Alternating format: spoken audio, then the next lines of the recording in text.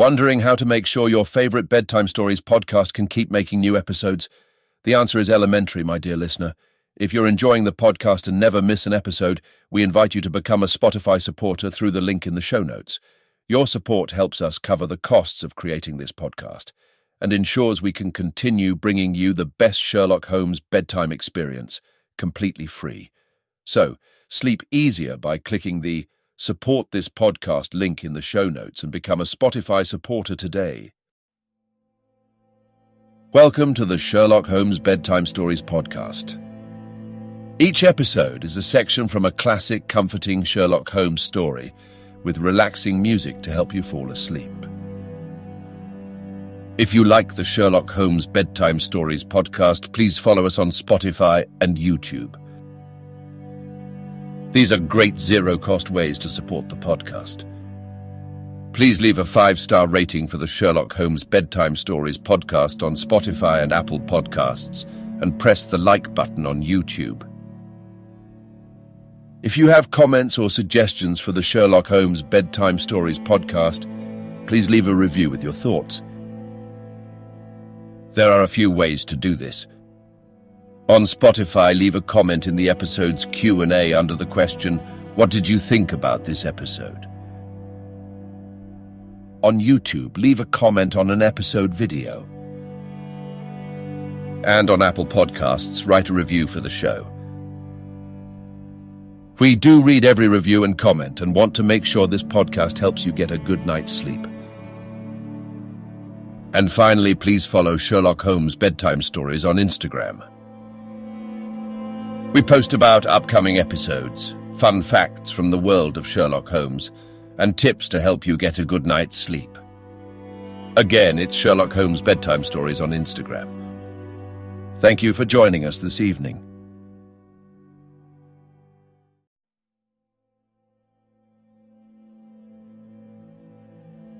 Now it's time to relax. Let your body fall into a comfortable position in your bed and drift gently into a state of total relaxation with tonight's story. The Red-Headed League continued. We travelled by the underground as far as Aldersgate, and a short walk took us to Saxe-Coburg Square, the scene of the singular story which we had listened to in the morning. It was a poky, little shabby genteel place, where 4 lines of dingy, 2-storied brick houses looked out into a small, railed-in enclosure, where a lawn of weedy grass and a few clumps of faded laurel bushes made a hard fight against a smoke-laden and uncongenial atmosphere. 3 gilt balls and a brown board with Jabez Wilson in white letters upon a corner house announced the place where our red-headed client carried on his business. Sherlock Holmes stopped in front of it with his head on one side and looked it all over, with his eyes shining brightly between puckered lids. Then he walked slowly up the street and then down again to the corner, still looking keenly at the houses. Finally, he returned to the pawnbroker's and, having thumped vigorously upon the pavement with his stick 2 or 3 times, he went up to the door and knocked. It was instantly opened by a bright-looking, clean-shaven young fellow who asked him to step in. "Thank you," said Holmes. "I only wished to ask you how you would go from here to the Strand." "Third right, 4th left," answered the assistant, promptly closing the door. "Smart fellow, that," observed Holmes as we walked away. "He is, in my judgment, the 4th smartest man in London, and for daring I'm not sure that he has not a claim to be 3rd. I have known something of him before." "Evidently," said I, "Mr. Wilson's assistant counts for a good deal in this mystery of the Red-Headed League.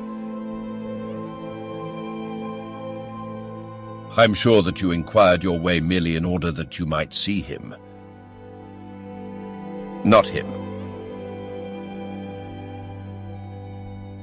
"What then?" the knees of his trousers. And what did you see? What I expected to see.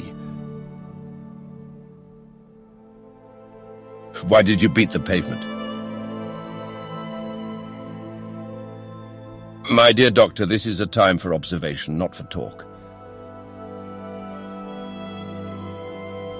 We are spies in an enemy's country.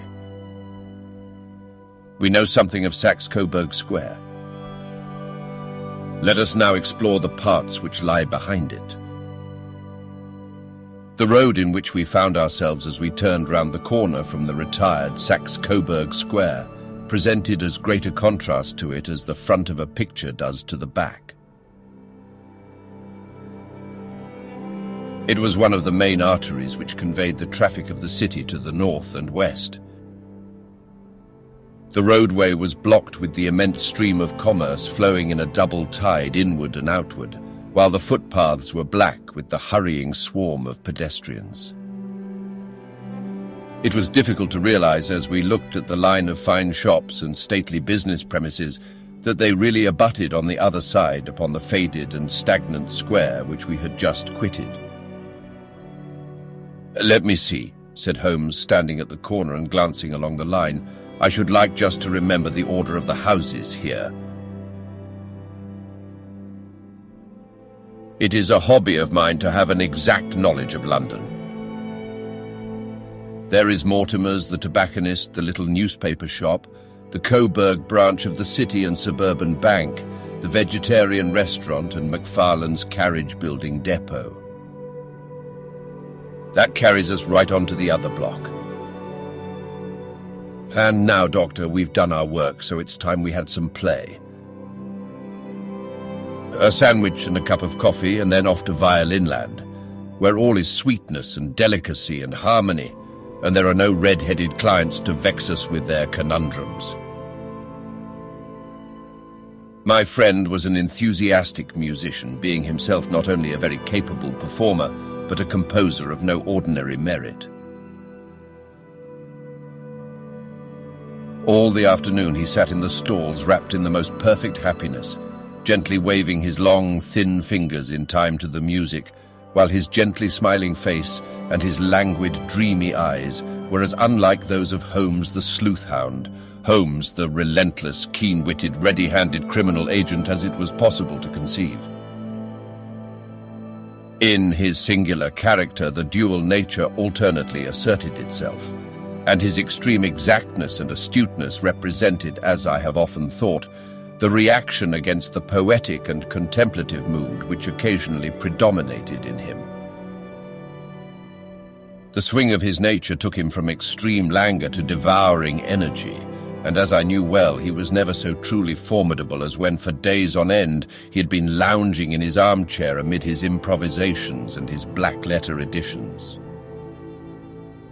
Then it was that the lust of the chase would suddenly come upon him, and that his brilliant reasoning power would rise to the level of intuition, until those who were unacquainted with his methods would look askance at him, as on a man whose knowledge was not that of other mortals. When I saw him that afternoon, so enwrapped in the music at St. James's Hall, I felt that an evil time might be coming upon those whom he had set himself to hunt down. "You want to go home, no doubt, Doctor," he remarked as we emerged. "Yes, it would be as well. And I have some business to do which will take some hours. This business at Coburg Square is serious." "Why serious?" "A considerable crime is in contemplation. I have every reason to believe that we shall be in time to stop it. But today, being Saturday, rather complicates matters. I shall want your help tonight." "At what time?"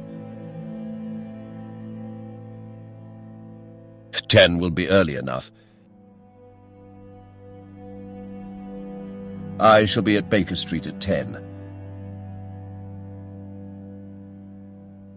Very well. And I say, Doctor, there may be some little danger, so kindly put your army revolver in your pocket. He waved his hand, turned on his heel, and disappeared in an instant among the crowd. I trust that I'm not more dense than my neighbours, but I was always oppressed with a sense of my own stupidity in my dealings with Sherlock Holmes. Here I had heard what he had heard. I had seen what he had seen, and yet from his words it was evident that he saw clearly not only what had happened, but what was about to happen, while to me the whole business was still confused and grotesque. As I drove home to my house in Kensington, I thought over it all, from the extraordinary story of the red-headed copier of the Encyclopedia down to the visit to Saxe-Coburg Square, and the ominous words with which he had parted from me. What was this nocturnal expedition, and why should I go armed? Where were we going, and what were we to do? I had the hint from Holmes that this smooth-faced pawnbroker's assistant was a formidable man, a man who might play a deep game. I tried to puzzle it out, but gave it up in despair and set the matter aside until night should bring an explanation. It was 9:15 when I started from home and made my way across the park, and so through Oxford Street to Baker Street. 2 hansoms were standing at the door, and as I entered the passage I heard the sound of voices from above. On entering his room, I found Holmes in animated conversation with 2 men, one of whom I recognized as Peter Jones, the official police agent, while the other was a long, thin, sad-faced man with a very shiny hat and oppressively respectable frock coat. "Ha!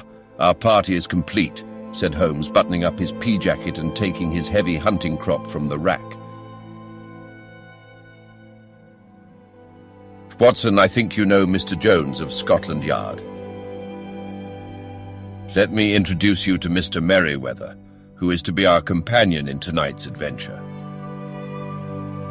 "We're hunting in couples again, Doctor, you see," said Jones in his consequential way.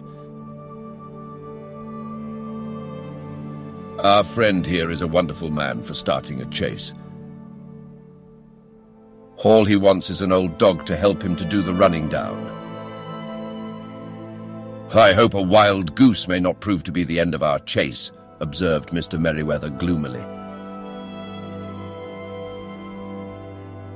"You may place considerable confidence in Mr. Holmes, sir," said the police agent loftily.